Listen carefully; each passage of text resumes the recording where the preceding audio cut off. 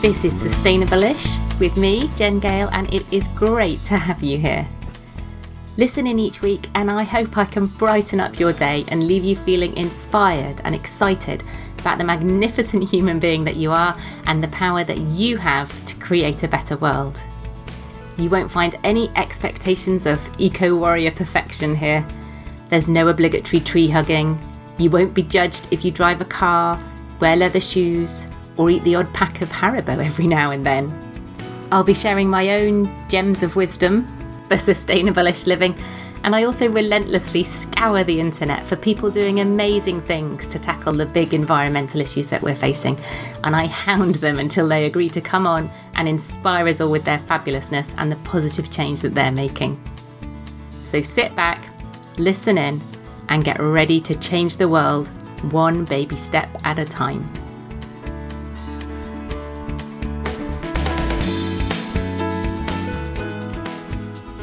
Hello, and welcome back to another episode of the Sustainable-ish podcast. Thank you so much for being here. Today I am talking to Cass Hebron, who is a freelance climate communicator and editor of The Green Fix, a weekly newsletter aimed at bridging the gap between systemic change for a green and just future and citizens who care about sustainability but don't know what they can do to have more of an impact. I absolutely love that for a tagline for a newsletter. I've been following Cass for quite a while now on social media, and I originally got in touch with her a little while ago after I signed up for a webinar that she did with Creative Mornings called How to Talk About the Climate Crisis Without Losing Your Friends, which I thought was such a brilliant title for a session. And I really wanted to get her on the podcast to share with you some of the brilliant nuggets that she has about how we engage people around the climate crisis. But we ended talking about so many different things. So things like why individual changes are still important, even though we also need big systemic changes. Why you don't need to be an expert and know all the facts and stats to talk about climatey stuff with friends and family. The importance of sharing these co-benefits that come with climate action and painting a really hopeful vision for the future, as well as top tips for climate conversations with friends and family, and more top tips for engaging around climate stuff on social media and this idea that we all potentially have these sort of echo chambers and how important it is that we try and break out of them. There is so much good stuff in here. If you're someone like me, who I have to confess still does struggle sometimes having climate conversations in real life, I really do hope this helps. And if you are interested in getting your head around the climate science at the same time as learning and practicing some tools for getting braver at talking about climate stuff, then do have a look at my new carbon literacy course, Talking Climate. We're on about our 5th run through now, so do check out. I will post a link in the show notes for that. If anyone's interested in coming on that, I've just put up some new June dates, so those are there. And lastly, just a heads up that the sound on Cass's end isn't great on this episode. We had a try at sort of cleaning it up post-production, is that what it's called, in the editing bit? My lovely editor Emily has done her very best with it. So I hope it's not too distracting. I hope it doesn't take away from all the brilliant stuff that Cass shares with us. Enjoy, and I will catch you next time. Hello, Cass. Welcome to the podcast. Hi, thank you. Really looking forward to diving into this and to chatting to you. So can you introduce yourself to kick off? Sure. So, hi, I'm Cass. I work as a communications consultant in Belgium. I work for environmental NGOs, and I'm editor of the Green Fix newsletter, which is about bridging the gap between systemic change for a green and just future and concerned citizens who care about sustainability, but they don't know what they can do to have more of an impact. Amazing. So lots of things there. Communications consultant sounds really big and really grown up. How does one become a communications consultant? Like, what's your backstory? Where did you? Yeah, it's a really jargon-heavy title, and usually when I say it, people just give me a blank look. They don't know what it means, which is fair enough. I studied communications. I studied linguistics at university, and I was hoping to pursue a career in communications, in journalism, something along those lines. But I also had this growing interest in sustainability on a personal level. I was shopping secondhand. I was trying to make sustainable choices. And I run this student magazine about sustainability called Wild, which is still running today. Oh, amazing. That are interested in that. And I really enjoyed running that magazine. It was a great chance to practice my journalism skills, my editing, and to write about a topic I cared about. And then when it came to graduation time, the usual imminent graduation panic, I realized that I could do this as a career. I could write about sustainability as a career. Wow. So I started applying to NGOs to join their media teams. And I spontaneously applied to one in Brussels that a previous co-worker sent to me. She said, oh, look, Fairtrade are hiring for an intern for 6 months in Brussels. And I applied for it like most students do in the middle of the night without thinking it was anywhere. And that's the one I ended up getting. And I was faced with the reality of, oh, I have to move to Brussels now. I have to. I miss Brussels. I didn't know anything about Belgium at the time. I hadn't expected it to go anywhere, but I moved and I worked with the Fairtrade Advocacy Office, who are promoting EU laws to protect fairer trade. And from there, I found another better traineeship. Well, better in that it was better than anything I could have got if I'd returned to the UK. And I started working with Oxfam. And then before I knew it, I'd been working in the media teams of NGOs for 2 years. And then last year, I decided to go freelance. So I was doing the same things, and I'm doing the same things, but it's much more varied now. So I'll work for one NGO writing press releases. I'll work for another managing the social media. I'll work for another revamping their website. It's a whole range of anything to do with words, essentially. Wow. And so you're still really young, aren't you? I'm 24, but my birthday's next month. You're going to be 25 next month, did you say, or next week? Yes, next week. Oh, amazing. You look so fresh-faced, and I feel very old and tired. Not at all. So the Green Fix, I loved that sentence you had, like your tagline for the Green Fix. Can you tell us that again? Something about bridging the gap between the systemic. Yeah, I want to bridge the gap between systemic change for a green and just future and concerned citizens who care about sustainability but don't necessarily know where to start.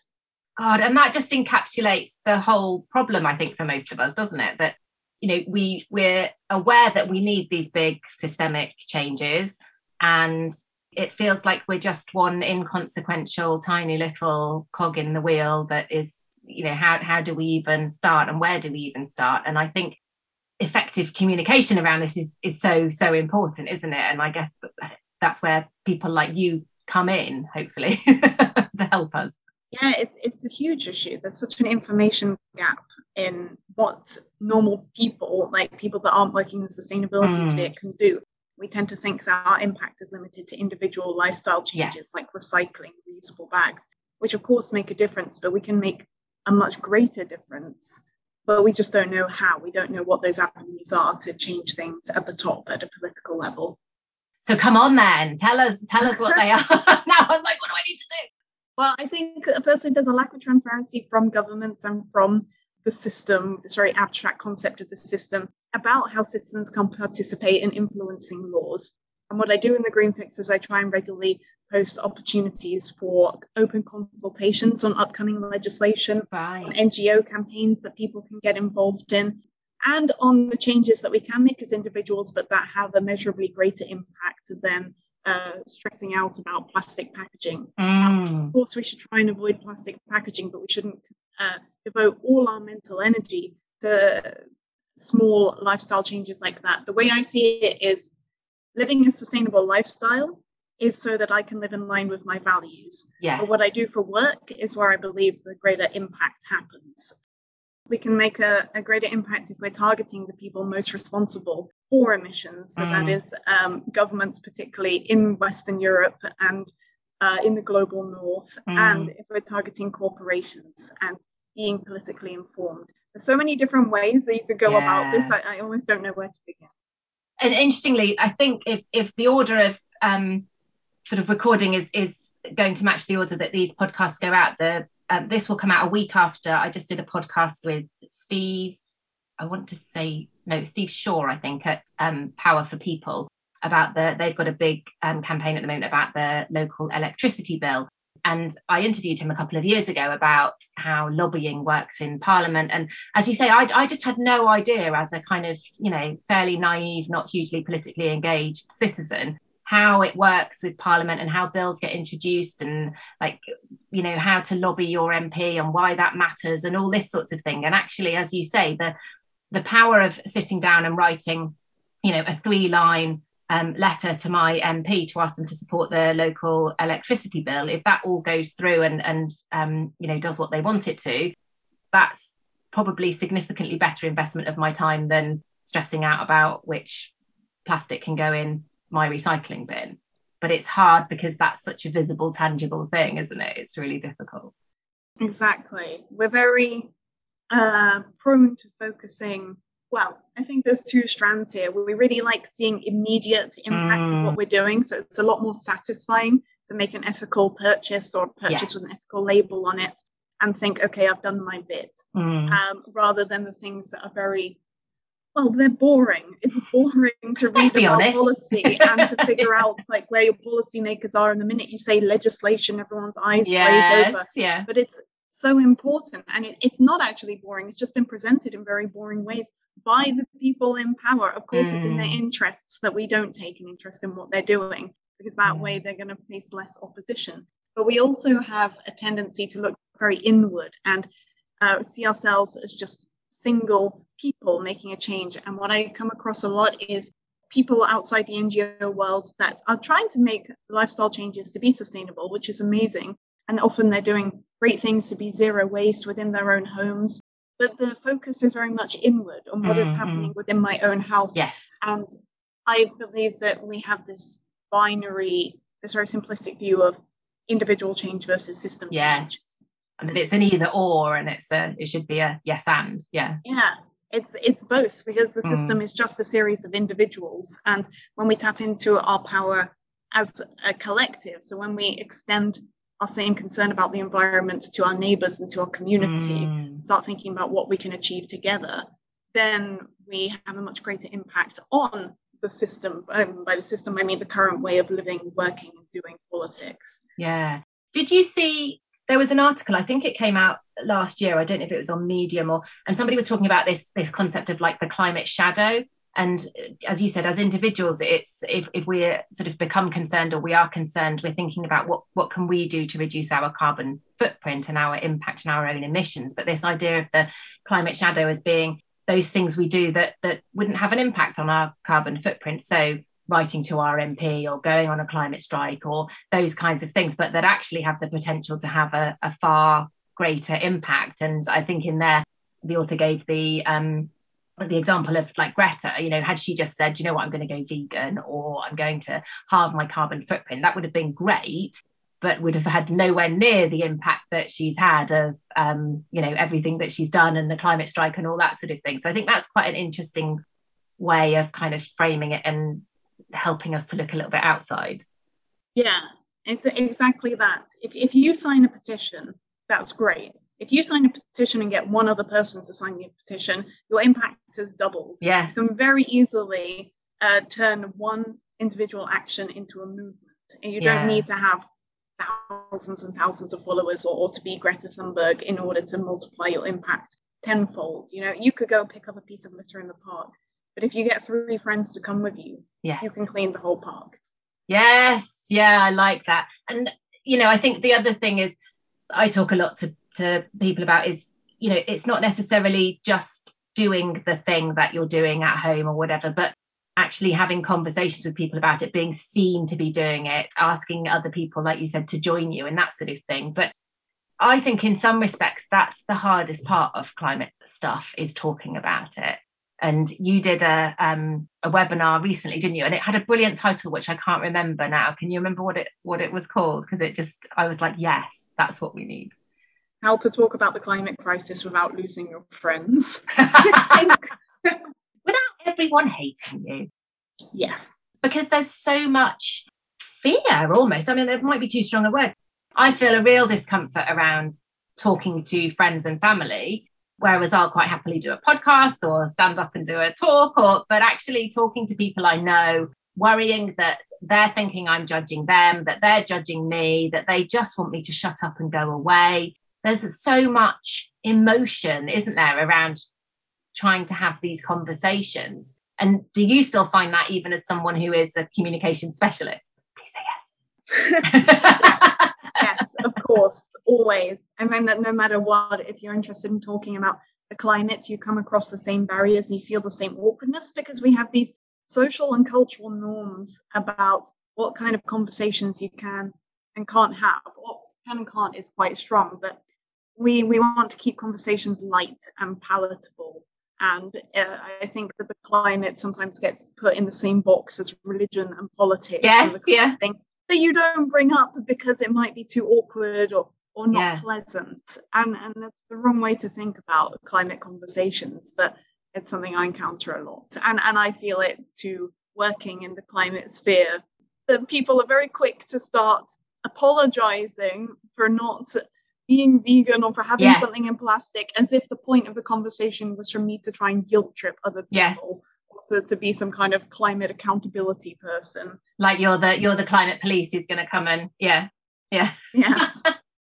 So obviously I just want you to download everything in your mind and everything helpful to us in the space of the next 45 minutes to be able to help us. But I think especially that thing about trying to bridge the gap between us as individuals and the sort of systemic change that's needed, but also about how we have these conversations without losing friends. I mean, bet you get asked this all the time, like top tips, but how do we, because sometimes it can feel a bit like you're shoehorning it into the conversation, or you've got a friend who's sharing their holiday pictures and online, and you're kind of wincing and you're massively judging them because they've flown to wherever. But you don't want to be, we talk a lot in my group about being the fun sponge. You constantly feel like you're the fun sponge going, can you not have a balloon arch? Or can you, maybe, have a holiday in the UK, it's lovely. Or, you feel like you are constantly just sucking everybody's joy and fun out of things by reminding them that the planet's on fire. I mean, how dare we? Yeah. What's your experience been? And have you had any successes, I guess? Yes. So I think we need to start when we're talking about climate conversations by reframing our idea of what a climate conversation is. We tend to associate it with bringing the whole mood of the table down and judging other people and making other people feel bad, not intentionally, but we think that's how it's going to come across. But a conversation about the climate isn't just about the fact that there are fires and climate disasters happening in the IPCC report, because that's the exact kind of thing that people don't want to hear about, and they just switch off because it's too much. But it's also a conversation about solutions and about all the opportunities that are out there to build a better world and how we can make the world safer and greener for our children and grandchildren, and how we can think long term. So if we approach with this very positive, solution-oriented mindset, I think is key. I also think it works particularly well to approach it from a personal perspective, because none of us should be entering conversations with our friends and family as if we're climate scientists. Yes. Unless you are a climate scientist, or a policy person. We shouldn't be preparing to give everyone a speech. Yes. We're just people talking to our friends and family. So it should just be a conversation like any other. Even if your friends, even if your family, even if your community are not that directly interested in sustainability themselves, they care about you. And if you care about something, then they care that you care. So if you approach it from a personal perspective and say, I worry when I think about the future of local green spaces, when I worry about rising levels of air pollution, when I worry about what the world will look like in 2050, they care that you're worried. And that's a great place to start. If we find some common values next, so first you're approaching it as a person, not as a preacher or an activist. And second of all, you find something in common with the person that you're talking to. None of us wants to be preached at about the lifestyle changes we should make. Yes. Our instinct is to defend ourselves to explain why we're not changing. And, I do it too. I start explaining why my vegan things are wrapped in plastic, and, but that's an exception because I'm already doing my best. You have to find, what does the person you're talking to care about? because they might not care about what a scientist says on the news, but they care about you, and they probably care about some of the shared issues that are affecting them locally. They might care about parks being destroyed for housing. They might care about rising levels of health conditions in children as a result of environmental contamination. There will be some overlap, and we all have a nostalgic connection to the environment as well. For me, it makes me sad to think that my granddad could identify so many birds. He lived in Devon, and he could hear any bird, and he just knew the name of it, and also all the flowers. My grand could name any of them. I can't. And not only that, I don't think that all those birds will exist anymore in a few decades if they haven't already gone. And I want to be able to share that with future generations. And I think that other people, that might be a shared interest that the other person has. If you tap into that connection that they have with the environment through whatever way, and then you approach it like that. And then not just to end it as I'm concerned, oh, this is really bad, end of conversation, because that just makes everyone feel bad. It didn't really achieve very much. But to present an alternative, we need a vision for the future. We need not just to talk about what we don't want. We don't want fossil fuels. We don't want pollution. We don't want this. But what do we want? We want a world that is fairer, that is greener. We want a way of living that actually sustains us and that makes us feel fulfilled. And we know how to do those things. We know how to achieve those things. So we say, look, this worries me, and this is why I'm changing my lifestyle. This is why I've got involved in this local green initiative. I'm doing this. You're presenting a story. I care about this. This is why I care. This is why I think you should care. Or this is what I think you care about. And here's why I'm changing.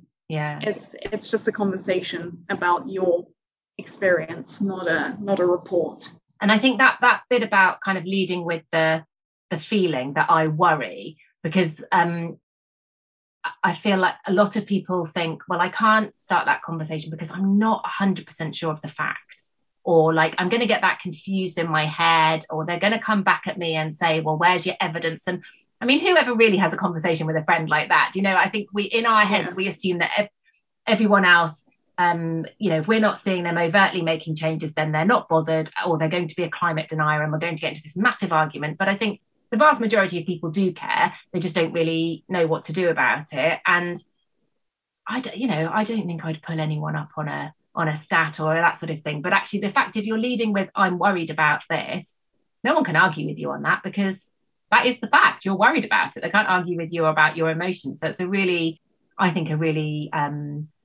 not positive, because it's not positive if you're worried about something, but it's a quite a strong way to go in, isn't it? To go in gently, if that makes sense. A strong way to go in gently is leading with your feelings and what you're worried about. Exactly. You don't need to know all the statistics and all the facts or understand all the science just to care and just to know that we can do better. Because also wanting a more sustainable future is not just a logic-driven conclusion based on scientific reports, but we know that there's benefits. We know that it makes us happier to live in a life that exists within planetary boundaries. The things that sustain the planet also sustain us. When we have a healthy planet, we are healthier physically, mentally. When we spend more time in nature, that improves our mental well-being. It improves the life expectancy of our children. When we tap into community action, we get a whole range of benefits just from being connected to other people in a way that we're not in the current way of living. So you don't have to know all the science to know that you want that world. You want a world that connects you to other people, that makes you happy. Yeah. If you need the stats, they're out there. Yeah, there's all the stats you could ask for. But I mean, how important is it, do you think, that we frame the future we want positively rather than the future we don't want negatively, if that makes sense? Because I think we're quite guilty in the climate space of talking about all the things that we're going to lose. So we're going to not be able to fly as much. We're going to have to eat less meat. We're going to have to, not have as much stuff, and all these things that we've, certainly our generation, I think have felt are their sort of almost birthrights in the developed world. Well, of course I should be able to fly wherever I want and eat whatever I want and buy whatever I want and all this sort of thing. And that actually we're framing it in a very much, these things will be taken away from you, rather than actually what we're going to gain is better physical health, better mental health, more green space. I think we're still falling down on that a little bit. Yeah, completely. I think in our rush to highlight the urgency of the climate crisis, we focus so much on the negative and the worst case scenarios, which is necessary. We do need to highlight the importance of it. We cannot pretend that there's an easy fix to a complicated problem. But we emphasize that negative messaging at the expense of the positive or the vision. In the climate movement, we lack a very defined vision for what the alternative looks like, for what we can present to people as this is what the future will look like if we change our lifestyles now, rather than this is what the future will look like if we don't. Because we see that we see that in the news every day. We need to present a very clear vision of what that will look like, and that is quite hard to do. But like you say, we have so much to gain from a sustainable future, and I think we need to shift away from the idea that we are losing things if we change our lifestyle, because right now we have the illusion of abundance.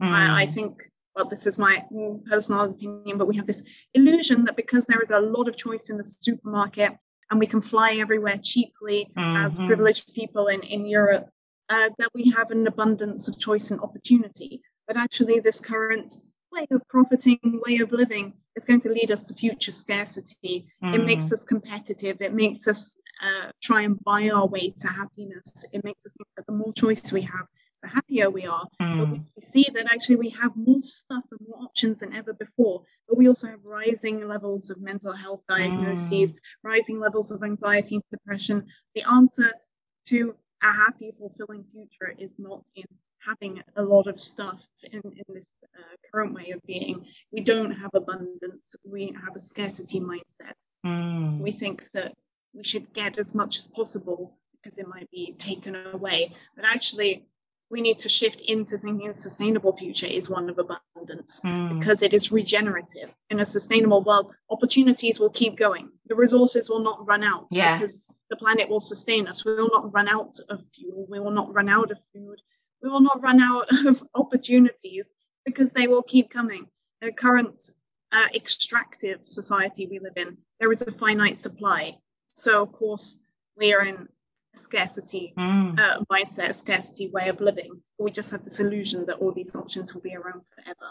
Yeah. But that's not what makes us happy, and it's not about real abundance. And I think we all kind of know that deep down, but it's so countercultural, isn't it? Certainly in sort of modern Western culture, and we are constantly manipulated by ads and retailers, and to want more and to need more and to desire more, and to that's how we reward ourselves and all that kind of thing. And I don't know, I mean, this is going massively off topic, but how we change that messaging and how we persuade businesses to change that messaging. I know, some businesses are starting to look at circularity and, encouraging people to repair things. But that's not an obvious business model, is it, for businesses? And so it feels a very difficult thing to change, that mindset, I guess.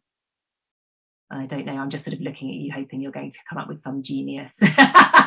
Well, I mean, if I had the answers, that would be great. But corporations in the current economic system profit out of us constantly needing more and constantly buying. So it's not in their interests to change their business model, because this is how they've been profiting. They profit out of our dissatisfaction and our idea that we never have enough. And we do need to change our individual mindsets to actually switch our idea of what enough is, because we have enough. We have enough stuff in the world. We don't need to buy, and we will never find happiness at the end of a receipt.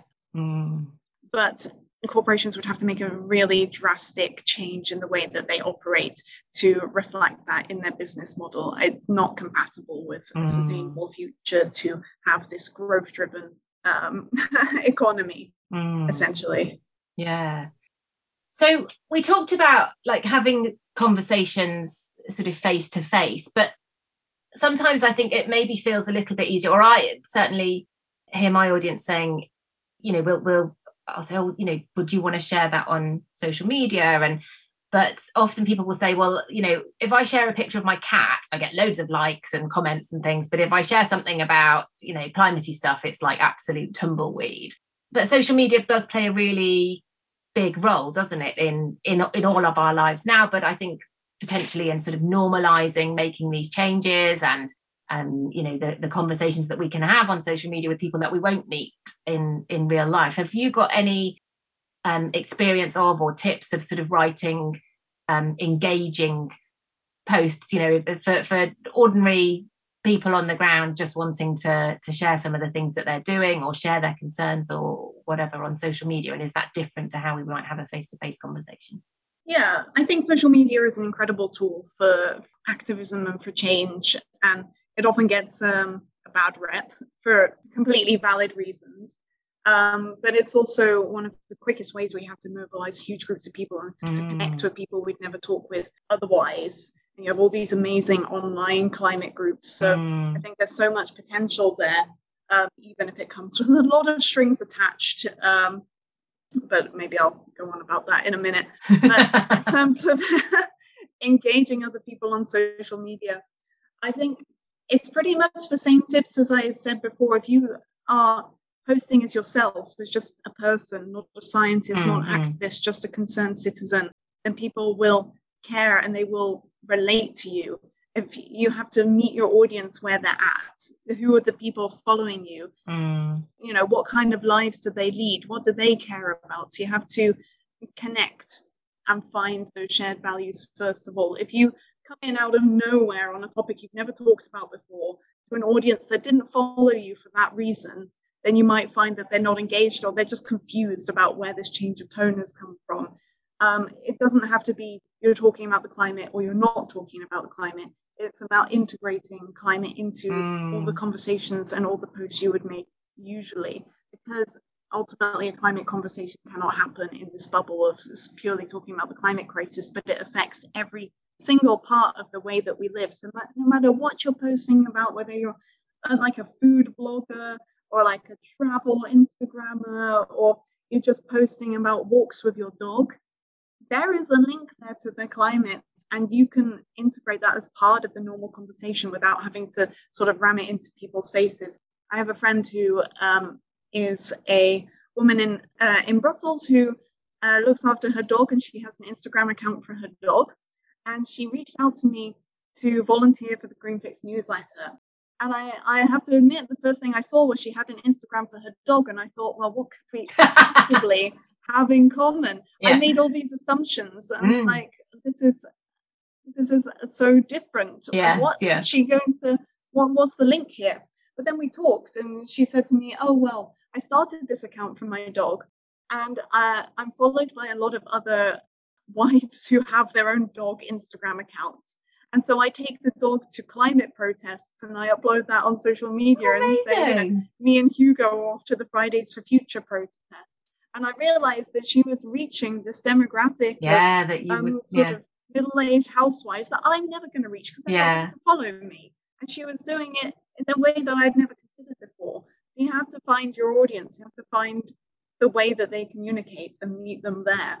That blew my mind, that conversation. I mean, that's really powerful, isn't it? Because this is how, you know, we start to reach out of this sort of echo chamber. I've got somebody in my group who's a florist, and she, you know, she's got this gorgeous Instagram feed full of, and she does British grown flowers, and you know, got this gorgeous Instagram feed with all these very beautiful, very Instagrammable flowers. But she started talking much more about the sustainability of the the floristry industry, and, you know, British grown flowers and all these sorts of things. And so she's kind of accessing all these people who might not ordinarily have engaged in that, but because they like flowers and they're engaged in flowers, and somebody who they like and follow has started talking about, you know, I think that's quite important, because you think, oh, well, I don't have a following, or I don't work in a climate job, but actually those people who are going to be able to reach out to these other people who, like, I probably wouldn't be able to, because they won't come and follow me unless they're already interested in sustainability. So I think it's really important, isn't it, not to just sort of think, oh, well, yeah, my job isn't a climate job, or if you do have any kind of social media following isn't a climatey one, that we make this normal thing to be talking about and we can weave it into everything. Yeah, exactly. You don't have to pretend to be a scientist or a policymaker. You can just be you living your life, but concerned about the environment, and just say that.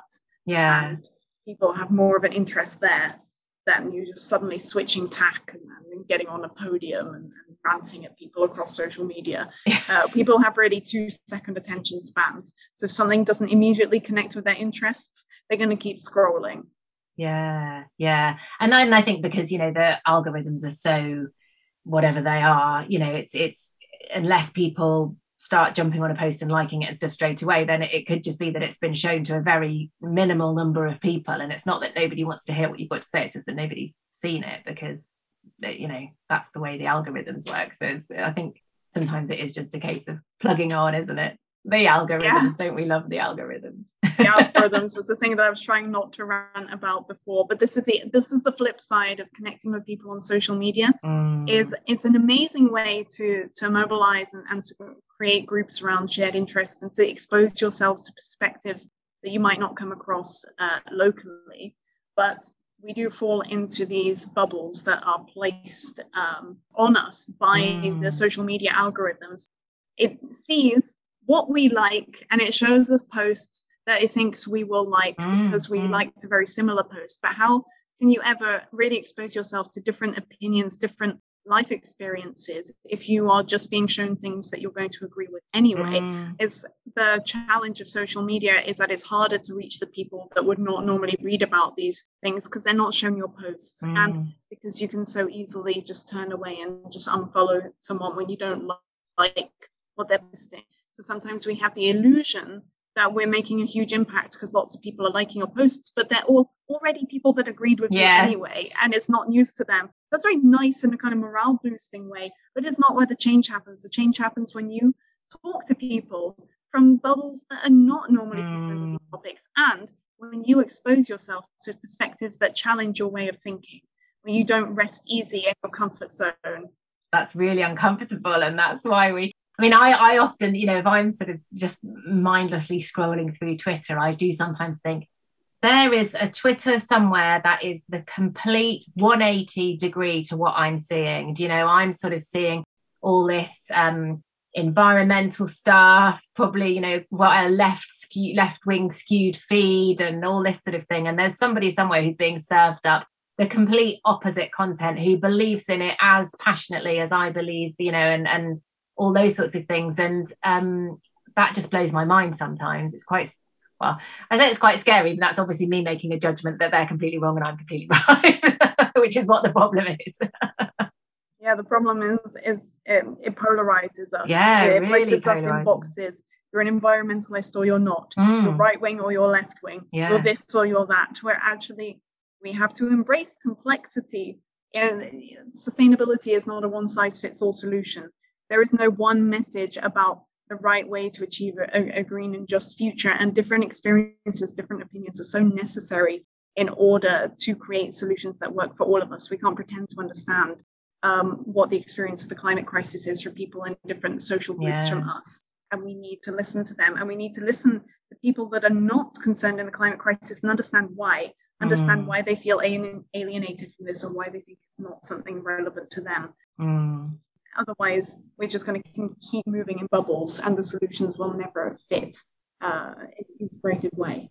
It's very easy to just to kind of think, well, because hate's too strong a word, but that is this polarization, isn't it? Like, oh well, they're not engaged, or so they don't care, so they're bad people, they're not my people. Whereas actually maybe they're just super busy or really tired, or it's trying to bring that nuance and that compassion, and because we're not going to get any, we're not going to engage people to come and have a fight, are we? I don't know. It's this illusion that we're polarized, and I think it suits the algorithms, and it suits also the status quo to believe that there isn't us versus them. But if we look at the research, and I am going to quote research now, but there's been studies in many Western European countries, I'm thinking particularly of the ones in the UK, that I'm always citing by Climate Outreach, that show that across political and social groups, we are concerned about the climate. We do care about the climate, but people are talking about it in different ways. And this is where we have this idea that other people, this mysterious group of other people, the them that we have in our heads, don't care, or they don't understand, or they're too lazy to make a difference. And that's not the case. They just might be thinking about it in a completely different way. They tend to have differences. We might have differences of opinion about the best way to handle the climate crisis. We might have differences of opinion about who's responsible.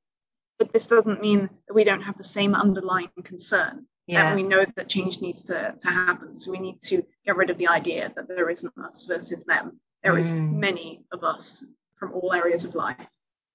Do you feel like, because it's like, and I'm doing my bunny air quotes things, the climate is obviously huge, big, overwhelming, complex. It's hard to get behind it. Whereas, so the messaging for a long time has been, turn your thermostat down to save energy and emissions and all that sort of thing. And as we're recording this, I think we're 2 weeks into the horrific situation happening in Ukraine.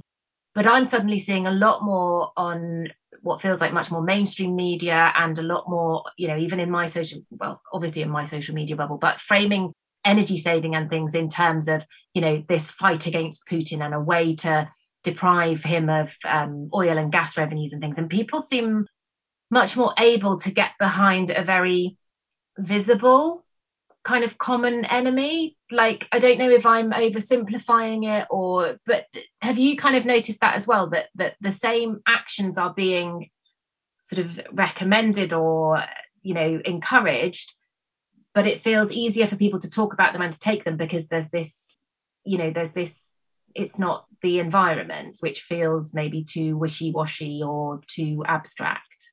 Yeah, I guess so. I think we struggle to connect with doing things because it might mean the world looks a certain way in a certain number of years' time.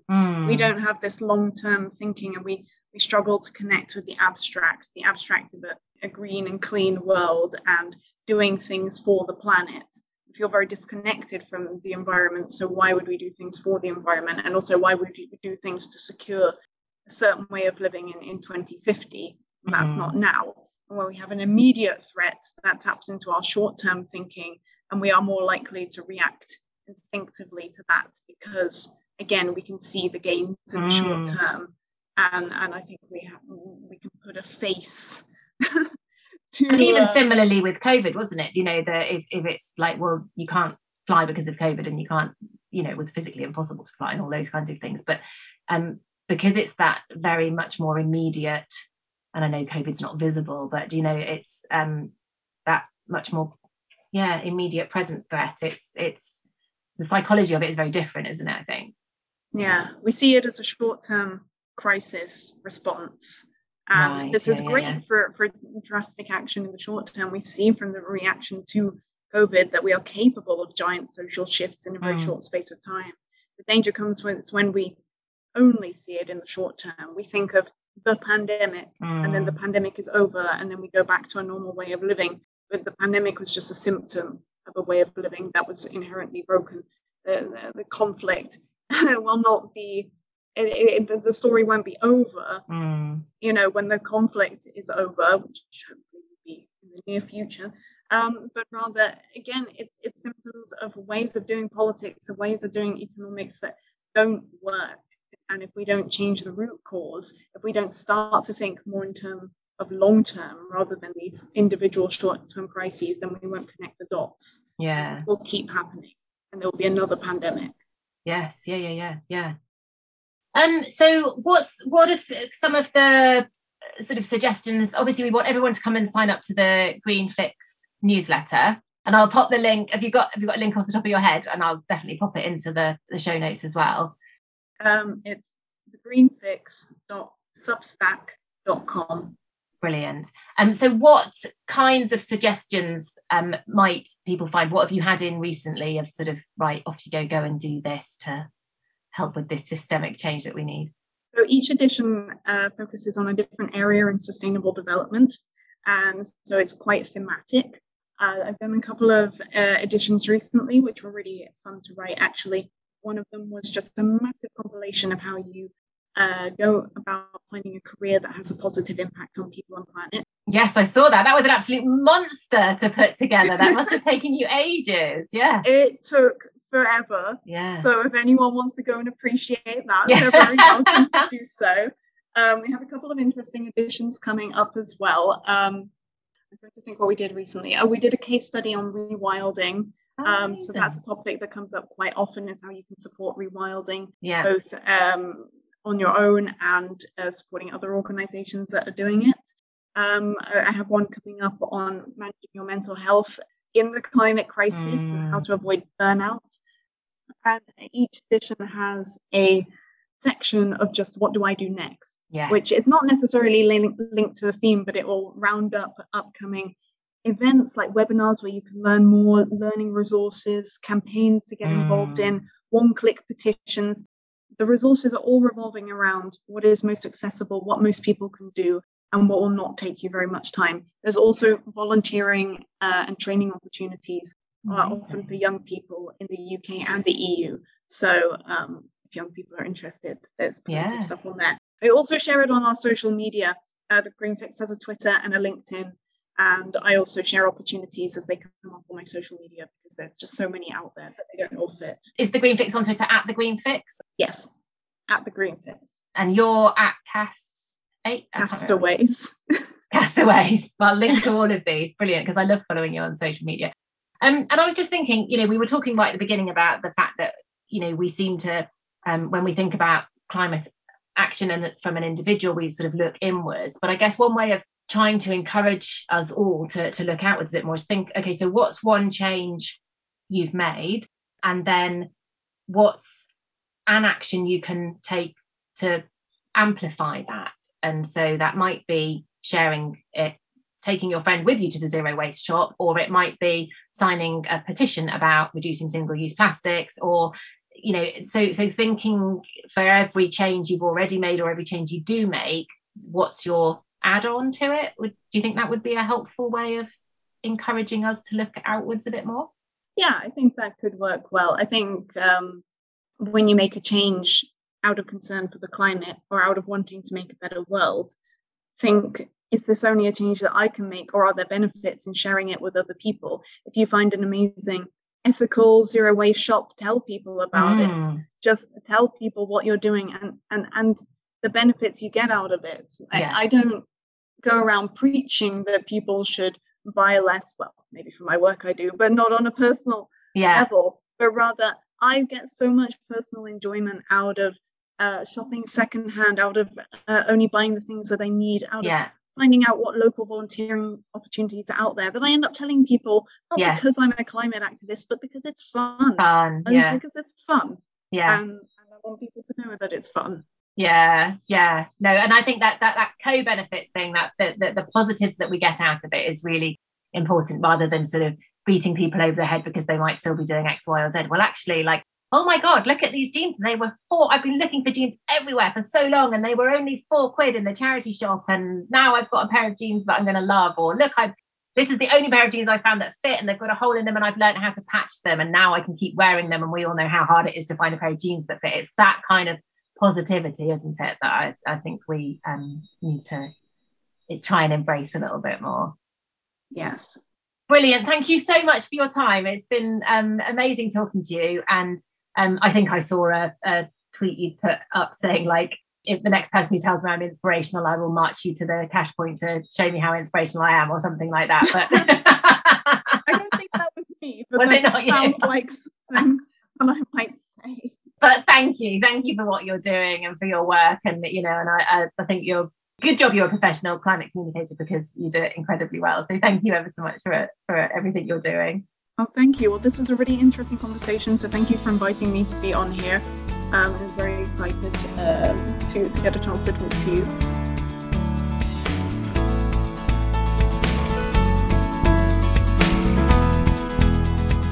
You've been listening to Sustainable-ish, you wonderful sack of loveliness, with me, Jen Gale. Hopefully we've fired some neurons and we've got the old grey matter thinking about what changes you can make in your life this week to live that little bit more sustainably.